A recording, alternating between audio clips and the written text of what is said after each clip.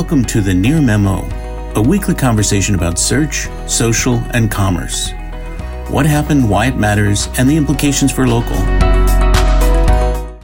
Welcome back, everybody, to the Near Memo. This is episode 87, believe it or not. And we welcome back the illustrious and comparable Mike Blumenthal from his fabulous month-long European vacation / conference appearance at the Cinda event in Florence that just concluded. So we've had some great episodes in Mike's absence with guests, and we're going to continue that in addition to doing our regular commentary on the week's news with the three of us.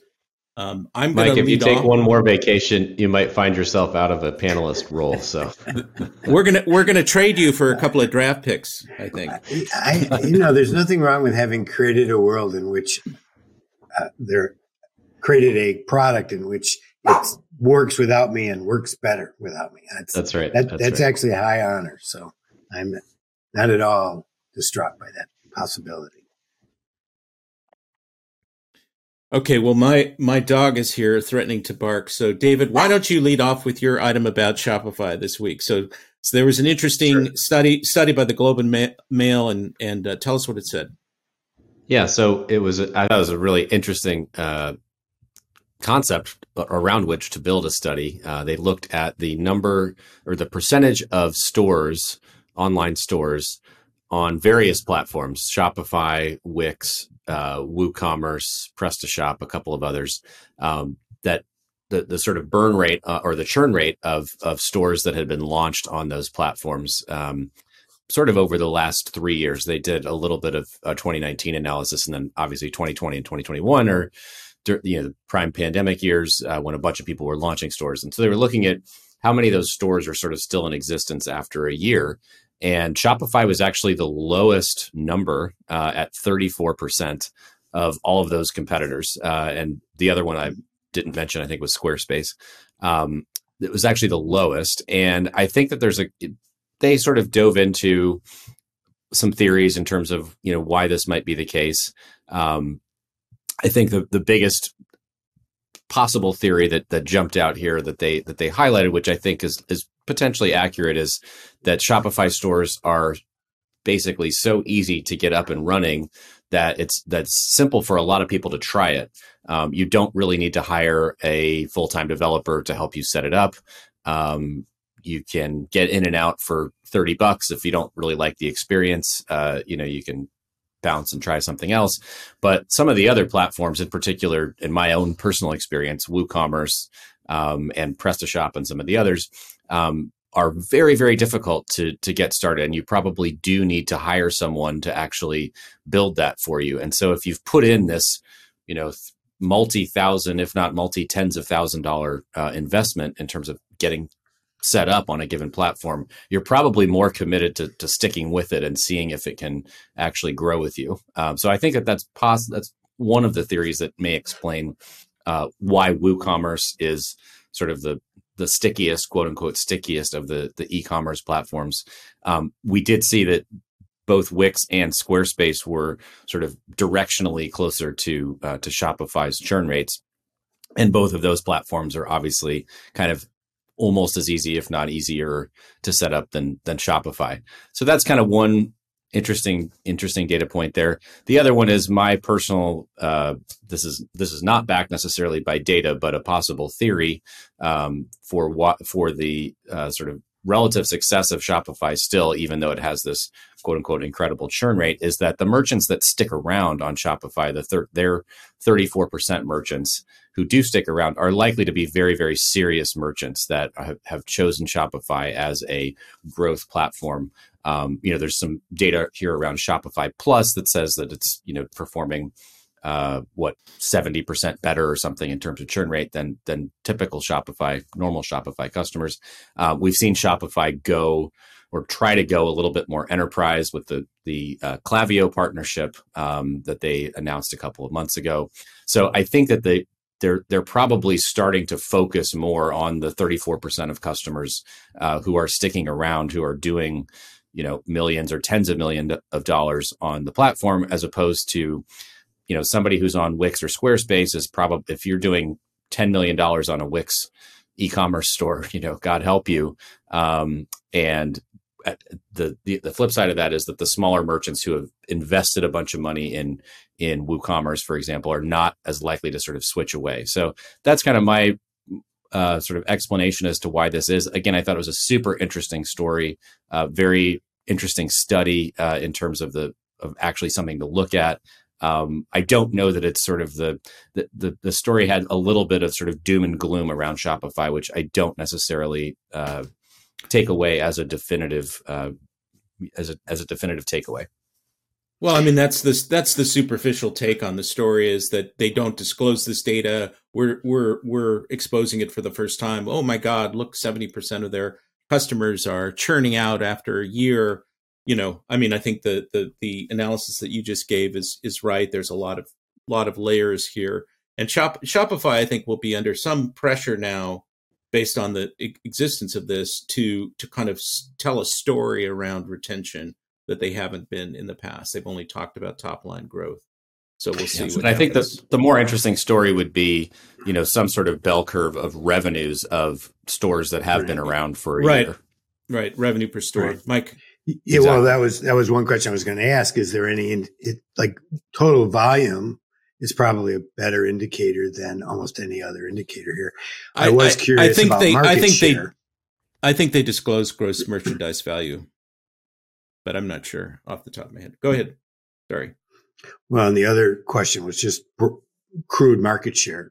How did that pan out between these different platforms or these different products? Well, that would be relatively easy to pull with Built With data, just in terms of the volume of stores on each of these. So, for a later episode, perhaps. Possibly. Yeah. All right. So now my dog has calmed down, and we can. Should we try a few dog whistles here? See if we can get him excited. Please, no, please don't do anything. So, in the past, in the 2019, 2020, Rand Fishkin did these Zero Click studies, which are quite widely cited and circulated, in which the argument is Google is capturing a larger and larger share of clicks that would otherwise go to third parties, to websites. And the most recent one in 2020, I believe, was that 65% of search queries on Google don't result in a click. And that has, been a topic of discussion and also a source of criticism of Google. SEMRush just did a study that was written up by Marcus Tober. He may have supervised the entire study, and we're going to have him on to discuss it in a future episode. And what they found is something much lower. On the desktop, they found that zero-click search was only 25% of search results, SERPs turning into no-click results. I don't know how to say this in an elegant way. And on mobile, it was like 17.3%.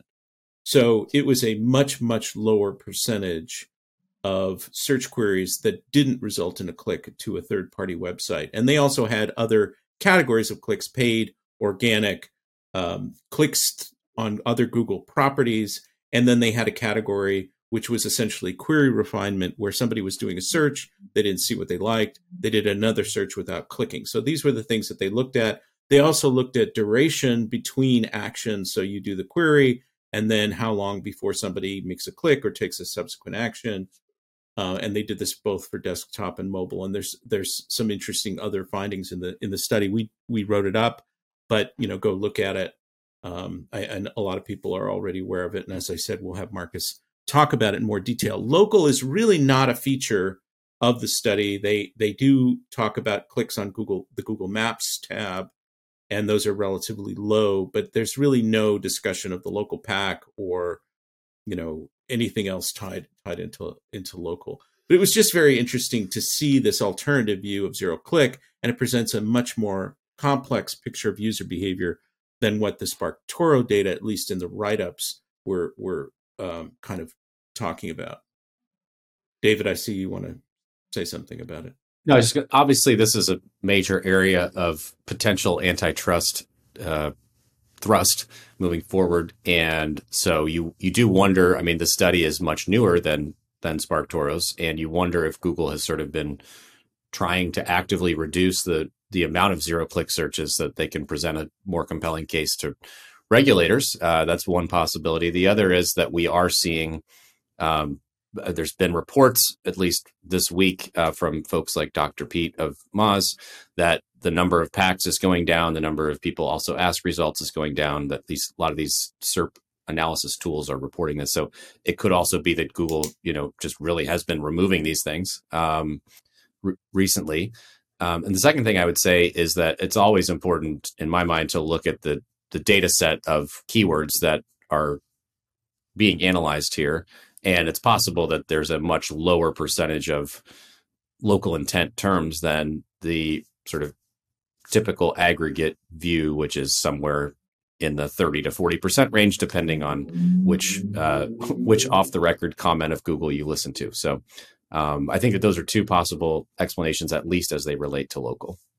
The other possibilities on local is, well, part of it is the study couldn't see phone calls. Like on the desktop, people just pick up the phone. That isn't visible anywhere unless using call tracking. And then it didn't seem like he was tracking phone calls from mobile, although it seems like it's a click that should be trackable. And the other is that he's looking at clicks, not conversions. And so in the end analysis, you care about who buys from you, not anything else. Studies I've done, studies Joey done in local show 80% or so of conversions are coming off GBP, often directly off GBP, not even coming to your website. If you count your website in, it ends up being 95%. So it really depends on what you're defining as the critical action at the end of this whole project. A click to me is not a particularly meaningful metric in the greater scheme of commerce. But I think David is right. Is that this Rand did this study sort of in the context of Google is a kind of a nefarious monopoly argument. I'm not sure that Google is. I mean, I haven't looked at the Dr. Pete analysis, but I'm not sure that Google is dramatically changing the SERP in anticipation of antitrust. It may be. I mean, it's all about self-preferencing, right? I mean, that's something they got stuck with in India. They had to pay a big $125 million fine or something like that. And so I think that they are sensitive to that issue. But if, as we discussed previously at the Search On event, so much of what they were talking about was local products, maps, and so it would seem weird that they're siphoning away some of that in an effort to appease regulators, but it's possible, I suppose. Well, and the other thing is I highlighted that, and by the way, Dr. Pete, to my knowledge, hasn't yet published actual data around this, but he just put out sort of, I wouldn't call it a tweet storm, but a series of tweets suggesting this was happening.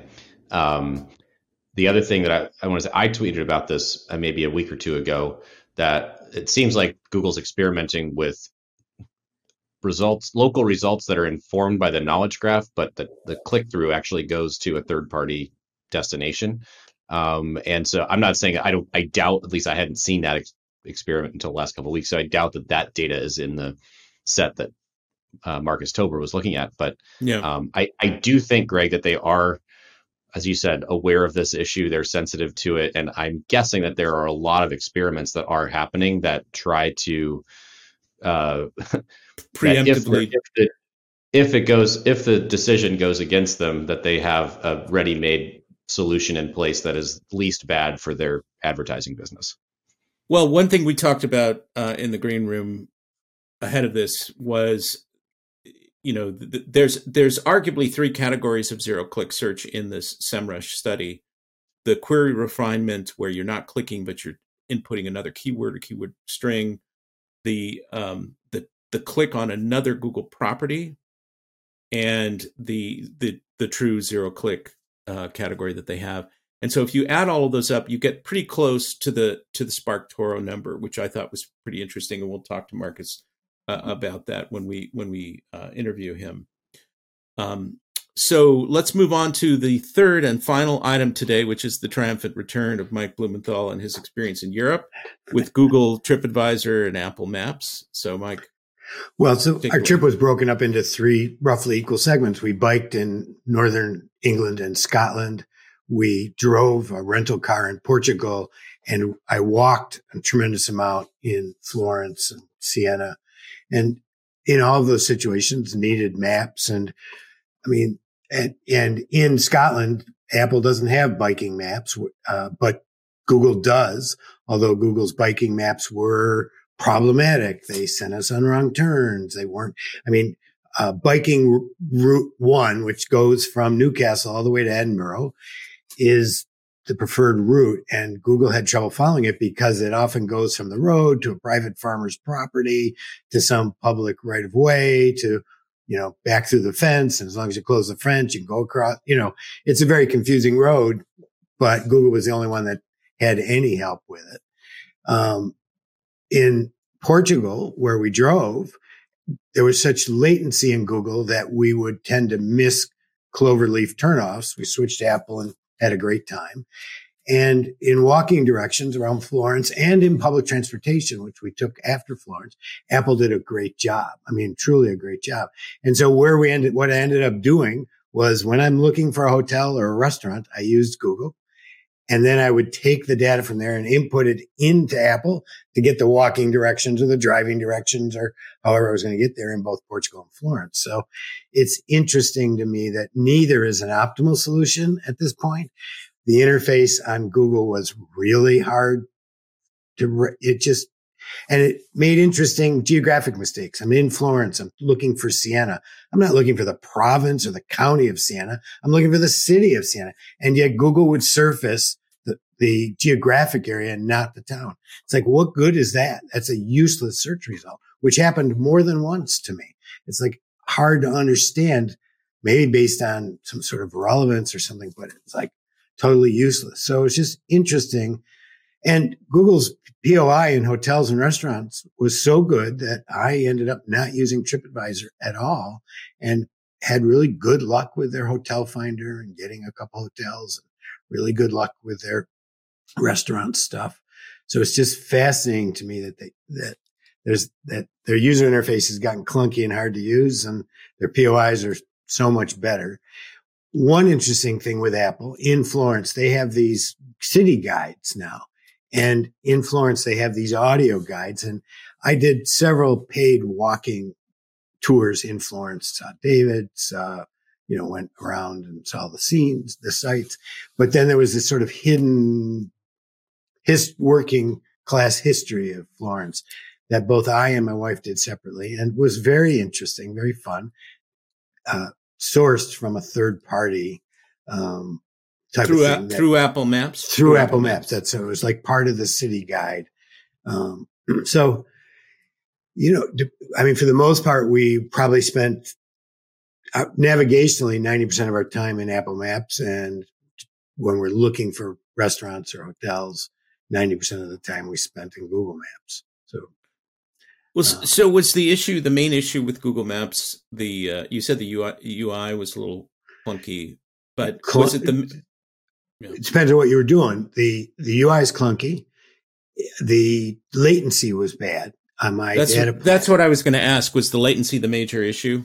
When you're driving, latency in a foreign country and you can't read the road signs, latency is a huge issue.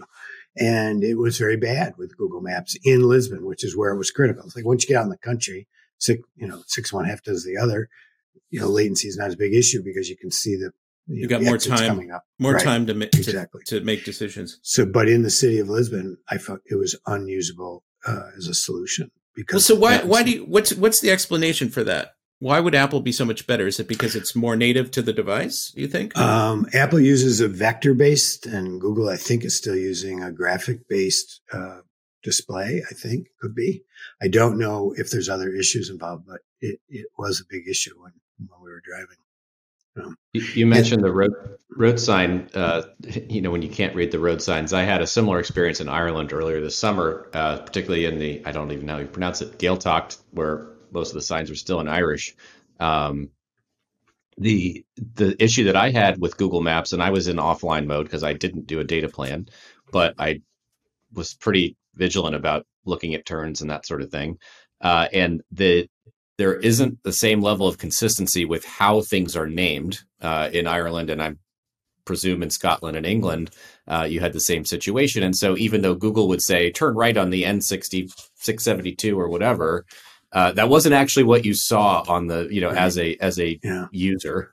And I think that is a big issue. And if Apple can solve that, I would happily switch to it on my next golf vacation to Ireland. So Apple was better at locale names than Google was in that regard, that you would look for a Google result and it would give you some cockamamie name. There was another thought it raised.